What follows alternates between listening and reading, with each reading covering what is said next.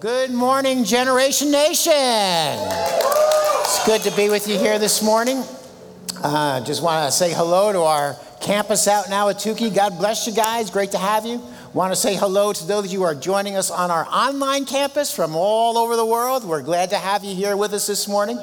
If you're wondering who I am Pastor Randy Visconti. I am the founding pastor of the church. I'm Pastor Ryan's father, and I am honored to be your preacher this morning. Yay!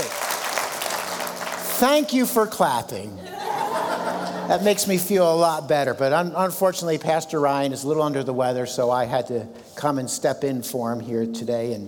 But right now, I'd like you to take out your Bibles to the book of Matthew chapter 5. As you know, we're doing a series on the Beatitudes, and this morning we're going to be looking at Blessed are the meek. And speaking of that, one time a small, thin, mousy type of man walks into this biker bar, and he goes up to the biggest, meanest biker in the bar, and he taps him on the shoulder, and he says, "Excuse me, sir, but I'm afraid I have some bad news. I'm afraid my dog killed your dog." And the big biker says, "What? What do you mean? You Brutus, that big Doberman Pinscher? What kind of a dog do you got?" He said, "A French poodle, Fifi." So, "How did he kill my dog?" "Well, your dog swallowed him and choked to death." You see, the moral of the story, it's not always the strong that win in the end, right? And that's what Jesus was telling us when he said, "Blessed are the meek." And if we look at Matthew chapter 5, verse 1 to 12, it says, "Now when he saw the crowds, he went up on a mountainside and sat down. His disciples came to him, and he began to teach them, saying, 'Blessed are the poor in spirit, for theirs is the kingdom of heaven. Blessed are those who mourn, for they will be comforted. Blessed are the meek, for they will inherit the earth. Blessed are those who hunger and thirst for righteousness, for they will be filled. Blessed are the merciful, for they'll be shown mercy. Blessed are the pure in heart, for they will see God. Blessed are the peacemakers, for they will be called sons of God.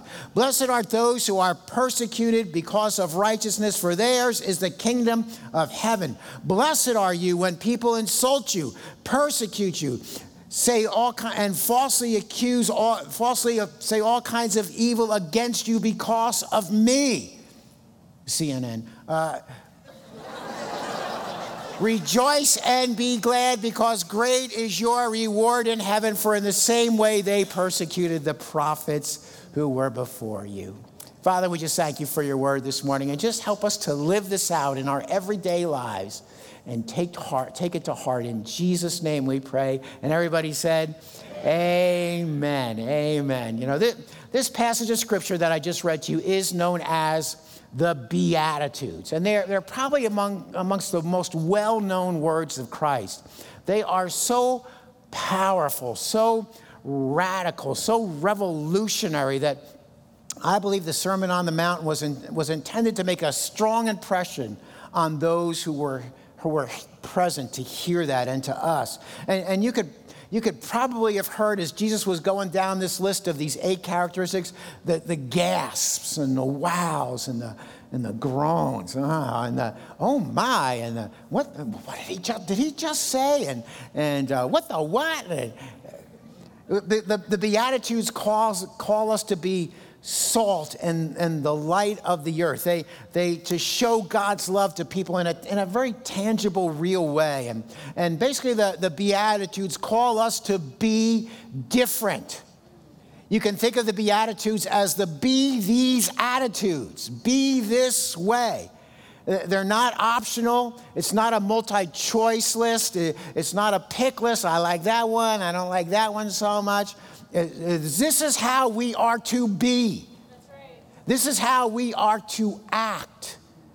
Now, it's interesting to note that when the Lord gave us the Beatitudes, that he knew that his teaching was going to go against the prominent religious and political teachings of the day. In Judea at the time of Christ, there were like 4 main religious and political factions going on. One were the Hellenistic Jews. These were Jews who embraced the Roman Greco world. They wanted to fit in with the Gentiles. They wanted to do business in the Roman Empire. And so they were into economic power. Then there were the Pharisees. They were the priestly class. They zealously followed the law, But the problem was is they added all kinds of man-made laws and traditions onto the law of God.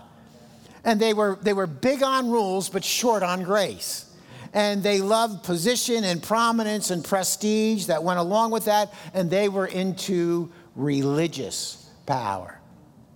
Then there were the Sadducees. They were kind of like the religious political ruling class of the day. They were liberal theologians of the time. They didn't believe in the resurrection or angels or demons. And they were happy to cooperate with the Romans as long as they kept their political power. So they were into and sought after political power. And then there were the Zealots. These guys were the fiery Zionists. They wanted to bring about the kingdom of God, and we want it now. And they were ready to bring it in by force of arms and violence and bloodshed. They wanted the Romans out, and they believed in military power. Now, did you notice what all four of those factions had in common? They all sought after what? Power. Economic, political, religious, military. And these four types of power have constantly been sought after down through the ages. History's full of the power hungry. The industrial barons, religious leaders and messiahs have come along, politicians, conquering dictators. They crave and desire power. The power hungry come, they rise, they fall, they come and go. And Jesus said, it is not the powerful that are going to win out, but the meek. It is the meek who are going to win. They are the ones who are going to inherit the earth. So this morning we're going to look at blessed are the meek. Blessed are the meek, for they will win in the end. Amen. So what is biblical meekness? What's that all about as we look at that? Of all the Beatitudes, this one may be the most misunderstood or even the most disdained by the world. Because we live in a world that honors and maybe even worships power. They worship strength, power, self-achievement, success, hey, get it done, the movers and shakers. The heroes of our screen and society have what? Big muscles, big biceps, big machine guns. Give me the Uzi. Big bucks, high finance, cutthroat high finance type of guys. In the business world today, the key is power. You're to wear a power, don't just wear a tie, you got to wear a power tie. And then go to a power meeting and have a power lunch. And they even have rules for a power lunch. They say if you go to a power lunch, the rules are never tuck your napkin into your collar. Which really, never do that. That looks nerdy no matter what you do. You never look good that way. But also, don't mash or stir your food. Never haggle over the bill. Never hand your plate to a waiter. Never read the menu like the Bible. You're there not to eat, but to do business. Never stoop down to retrieve dropped silverware. As a matter of fact, I'll just add, never stoop for anything, because you always got to project power.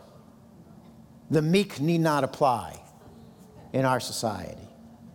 Now, much of the reason people disdain meekness is because they really don't understand it.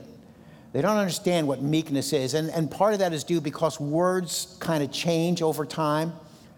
Like, for instance, at one time, the word girl could be a young person of either sex. Or a harlot was simply a fellow. Or to be lewd was to be ignorant or uneducated. Or a villain was just simply a farm worker. Or in Shakespeare's time, the word nice actually meant foolish. So when you go to work tomorrow, you should say, boss, you are just so nice. You are the nicest guy, in a Shakespearean type of a way. So today, meekness has come to mean weakness. And when we think of meek, we think of like a Walter Mitty type guy, little, timid, wimpy, mousy, mama's boy. Even the Webster's Dictionary defines meekness as deficient in spirit and courage. Now, that's totally an erroneous definition of biblical meekness. Meekness has nothing to do with weakness or being deficient in spirit or courage, because Jesus called himself meek. He said, I am meek and lowly of heart. Our Lord was the farthest thing from weak or cowardly or wimpy. I mean, the guy single-handedly cleaned out the temple by himself. The Bible says the cowardly will take their place in the lake of fire. God has not given us a spirit of fear, but of power, love, and a sound mind. So Christians are not to be weak or timid or fearful or cowardly. Just the opposite, we are to be meek. Now, biblical meekness comes from the Greek word praiotes, and the meaning has more to do with our relationship to God than to man. A meek spirit, a spirit as in like an attitude, is an attitude that accepts, a meek spirit is an attitude that accepts God's will and purpose without disputing or resistance. Probably another way to look at it is yieldedness. Now, a meek spirit is not a spirit that says, if I don't get my way, I'm gonna take my ball and go home. Or it's like, okay, God, I'll do what you want, but man, I'm just going to complain about it all the way. I don't know, God calls me to do this. I don't know, I can call somebody else. I don't want to do that. You ever been there? It is characterized by a spirit of not being occupied or concerned with yourself, but your main concern is God. One author called meekness, I like this, the strength to be gentle. Or power under control. Like a great racehorse, powerful animal, but yet will let a child ride on it. Or a big, powerful man that chooses to be kind and gentle and under self-control. I saw this picture on Facebook that I liked. It was this big bearded guy with big muscles and abs, and he's like, nobody tells me what to do. And then underneath the next picture, he's sitting at a table with his 5-year-old daughter having tea and in a princess dress. And you know, she's got him wrapped around his finger. Weak people are always trying to prove how powerful they are, or show off or impress or intimidate. And they like to flash money or drive flashy cars or bully or brag and boast. And they always have to be the center of attention. You know, they make themselves the bride at every wedding and the corpse at every funeral. You know, people like that. And it's always, look at me, validate me. And meekness is the strength of character to be loving and gentle and kind and gracious, to be patient with those who are weaker or the slow learners. It's the strength to love even the unlovable, the strength to yield to God. One of the greatest examples of meekness in the Bible is a guy called Moses. And we see this in Numbers chapter 12, verse 3. It says, now the man Moses was very meek, above all the men which were upon the face of the earth. Man, that's something when the Bible calls you the meekest guy on earth. You got to like that. Moses was one of the greatest leaders of men that ever lived. I mean, his accomplishments were legendary. He led a nation out of captivity, a nation of slaves out of captivity. He saw an enemy army completely destroyed and drowned. And he held together a bunch of nomads together out in the desert for 40 years. Talk about herding cats. I had a friend who was a Jewish doctor, and he used to tell me, if you want 13 opinions, get 12 Jews together. And Moses led these guys, and yet the Bible says Moses was meek, the meekest man on the face of the earth. So I believe we can see Moses' meekness in some incidents that take place in his life. Places where his meekness will just shine forth. And the first one is his calling. Now, Moses was raised the son of Pharaoh's daughter, and which meant he was raised nobility, royalty. Now, royalty are not known for their humble, meek, lowly attitudes. Especially Egyptian royalty, because those guys, they actually thought they were gods. So they were more noted for pride, arrogance, self-absorbed, air of superiority. And we can kind of see this in Moses' life. One day he goes out to be with his people, and he sees an Egyptian beating a Hebrew. And so he says, hey, I'm Moses, I'll fix this. So he jumps in and he kills the Egyptian with his own hands, because Moses is still a man of force and power, and he thinks he can impose his will on others. And what did he accomplish? What did that get him? It got him a rebuke from his own people, because the next day he goes out, he sees two Hebrews fighting, and he says, hey, Moses, fix. And he jumps in and he tries to fix it, and one of the guys turns to Moses and says, who do you think you are? Are you going to kill us like you killed that Egyptian? And Moses is like, busted. Now he's got to run and flee out in the desert as a fugitive. And Moses tried to accomplish with the flesh, with human power, what can only be done in the Spirit.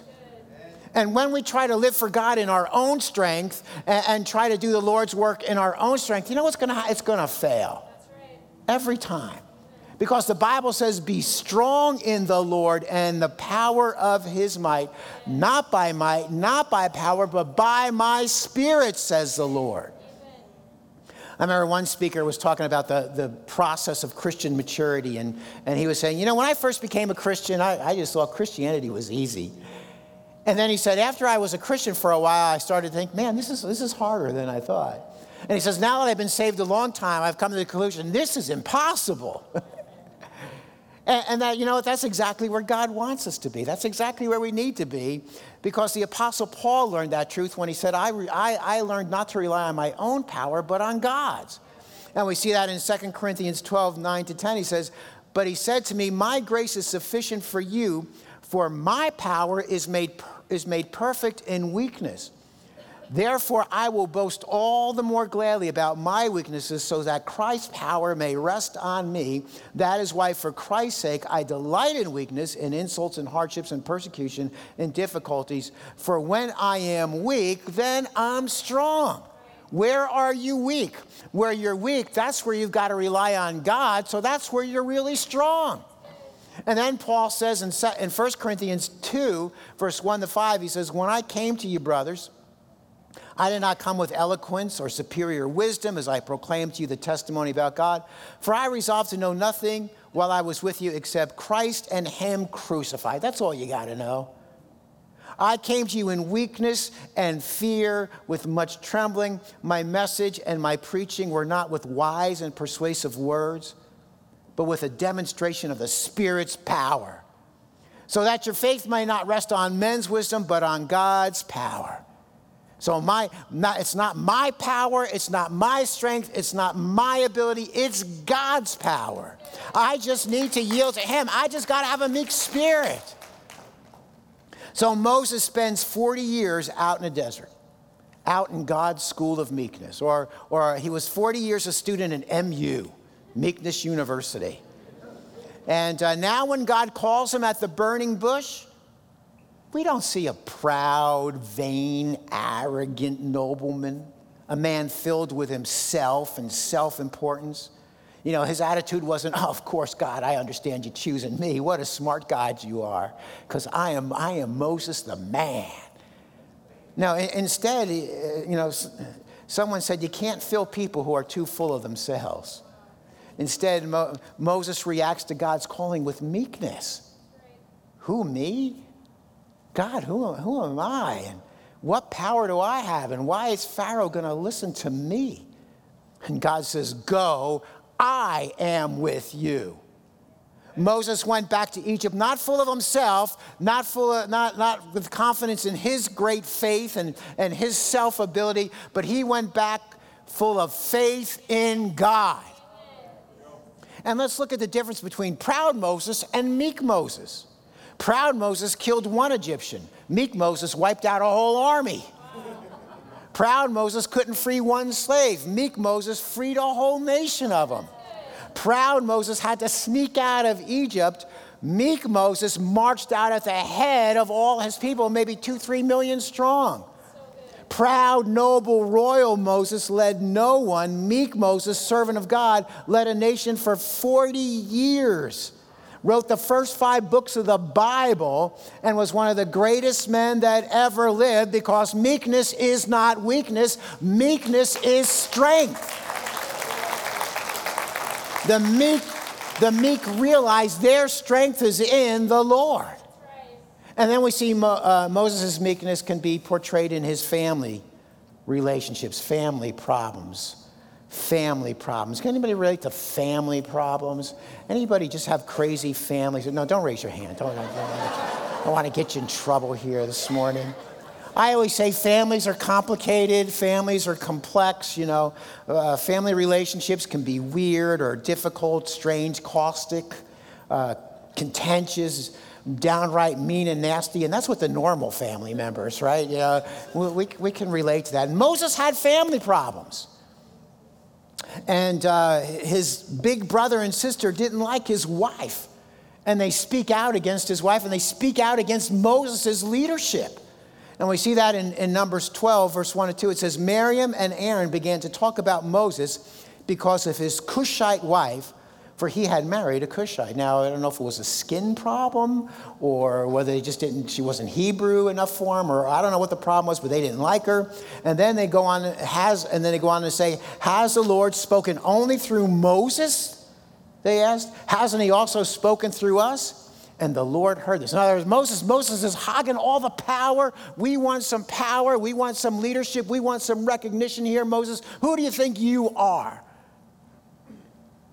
And they were envious of him.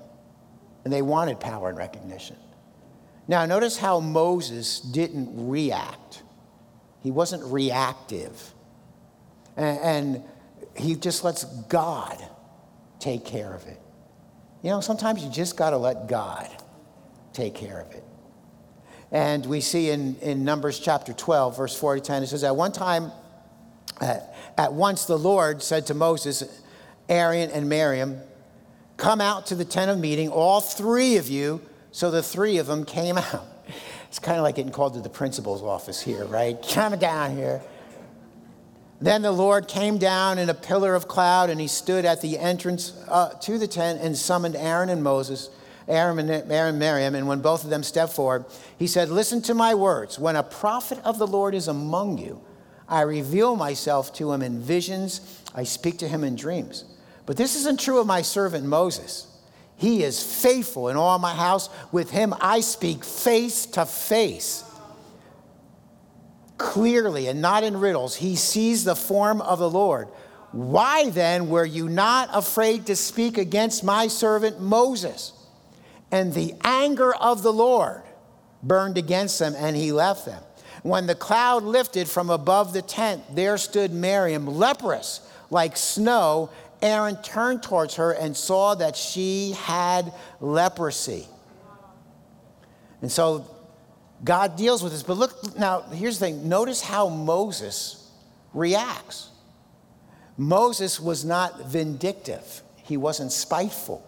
He didn't say, look at you, Miriam. You came against me and you got leprosy. In your face, girl. Moses 1, Miriam 0. You know what? That's being reactive. When you go through life reactive, you're always reacting to other people around you.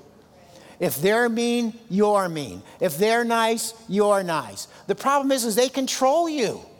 They're controlling your feelings. Yeah, like people say, oh, that person just ruined my day, or that, my day, I'm all upset after being with that person, or they bring out the worst in me. When you go through life reacting to people, they're controlling you.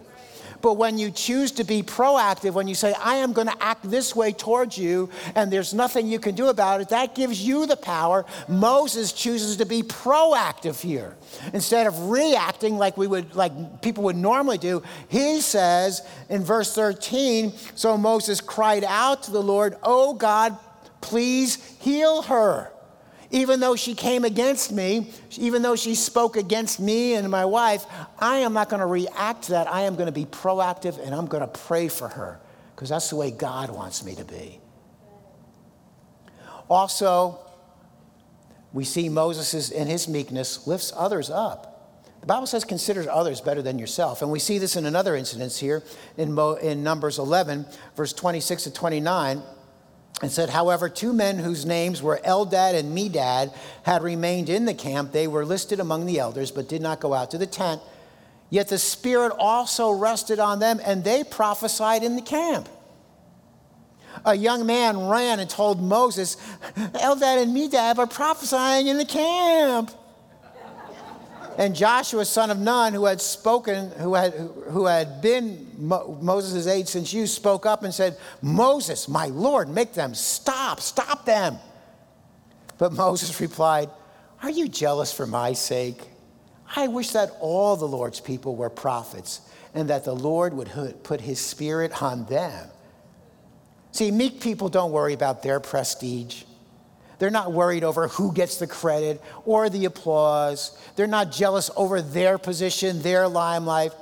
Moses could have reacted. He could have copped an attitude like, hey, who do those guys think they are? Don't they know that I'm the prophet here? I'm the big kahuna in this bunch. Don't try to muscle in on my territory. This is my job. This is my seat. How dare they sit in my seat at church? Moses' attitude is, I wish that all of God's people were prophets. I want God to use everyone. As pastor and as the pastors of this church, our job is to train and equip you for God to use you.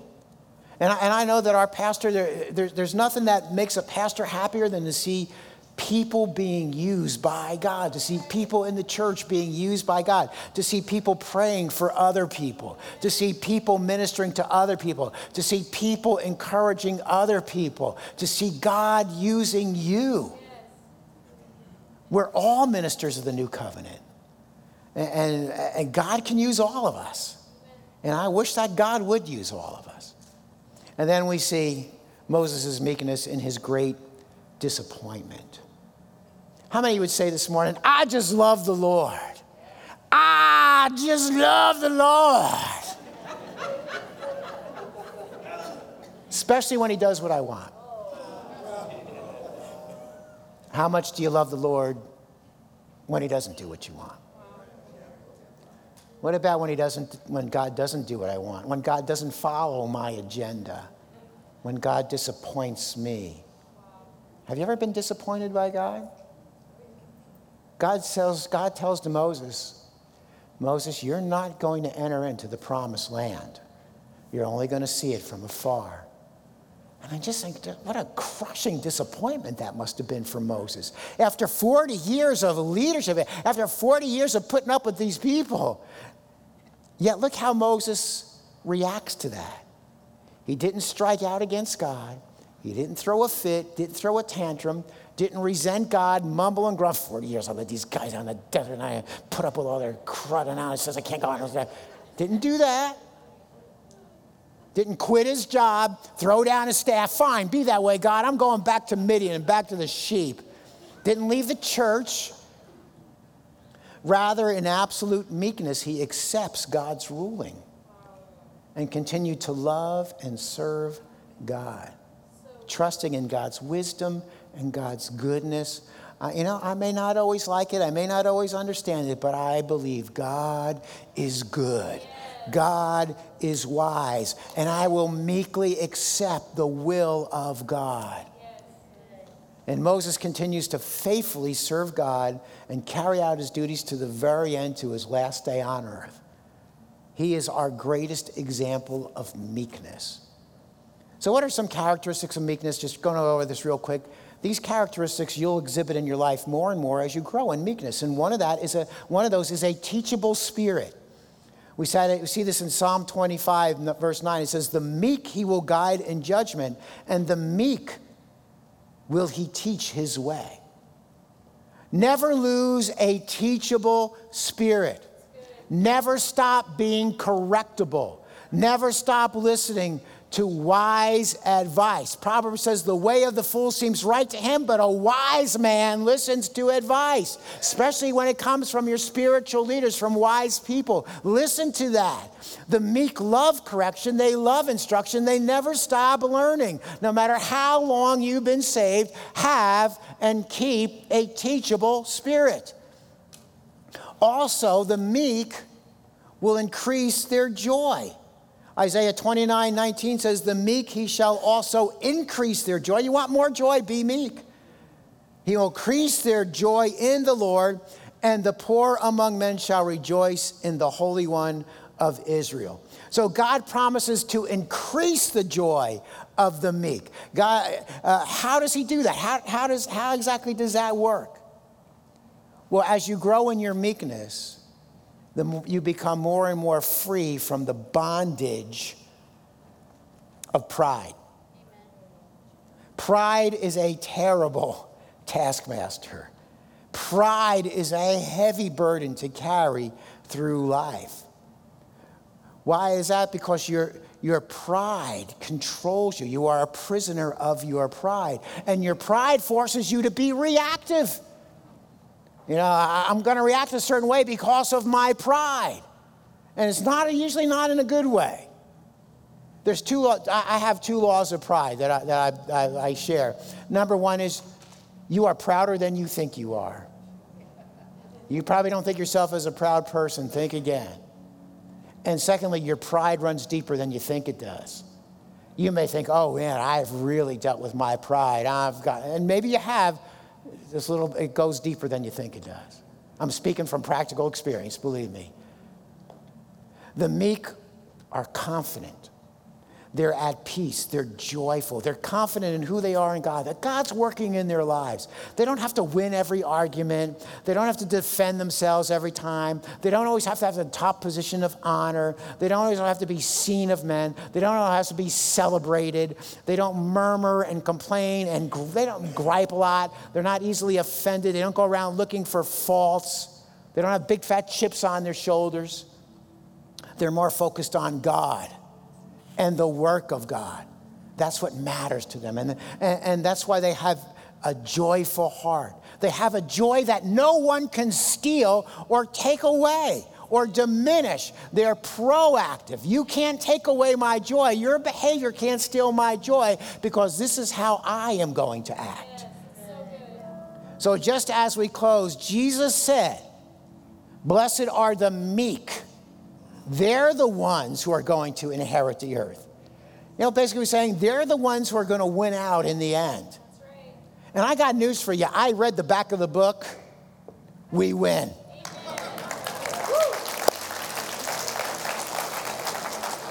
The mighty don't win. Those with military power or political power or the God haters, the communists, the billionaires, the rioters, the looters, those who seek power and prestige and position, they don't win in the end. We do. We are the ones who will inherit the earth. The followers of God, those who trust in God, those who do the will of God, those who live to do the will and purposes of God, those are the ones who inherit the earth. They're the winners. They will inherit the earth. And that's why Jesus said, blessed or happy is the meek. Won't you bow your heads with me this morning as we go to the Lord in prayer? And just as we come before the Lord, you know, Jesus said, blessed are the meek. They're the ones who are going to win. And so maybe there's some of us here, you kind of need to grow in meekness. And you kind of need to allow meekness to take place more and more in your life. And in just a moment, if that's you, I want to pray for you and ask God to help you be meek. I know I need help being meek, and we all could probably be a little more meeker. It's something we can grow in, but God wants to help us do that. But before we do that, maybe you're here this morning, and you don't know Jesus as your Lord and Savior. You never came to a place in your life where you said, God, I need you in my life. I need you to forgive my sins. I want to be your child. If that's you this morning, if that's your desire, just as a way of saying, yeah, I'm right there, and that's what I want to do. If that's your desire to take that step and receive Christ as your Savior, just put your hand up so we can pray with you. Anybody here would just say, yeah, would you pray for me, Pastor? I want to receive Christ as my Savior. Okay, thanks. I see that hand and a couple other hands. Thank you. God bless you. Thank you, guys. I'll tell you what, nobody in heaven right now is sorry they received Christ as their Savior. I guarantee you that. And if you raise your hand, I just want you to pray this prayer with me. Dear Jesus, I just come before you this morning, and I repent of my sins, and I ask you to come into my life and make me brand new. And now I want to live for you, God. I want to be a Christian. I want to be a follower of you. I tried doing it my own way, but now I want to follow you, God. Help me to do that. In Jesus' name, And Lord, help us to all grow in meekness, God, that we would not be prideful or seek our own power, our own fame or glory, but we would meekly follow you, God. Give us the strength to do that. In Jesus' name we pray. Amen.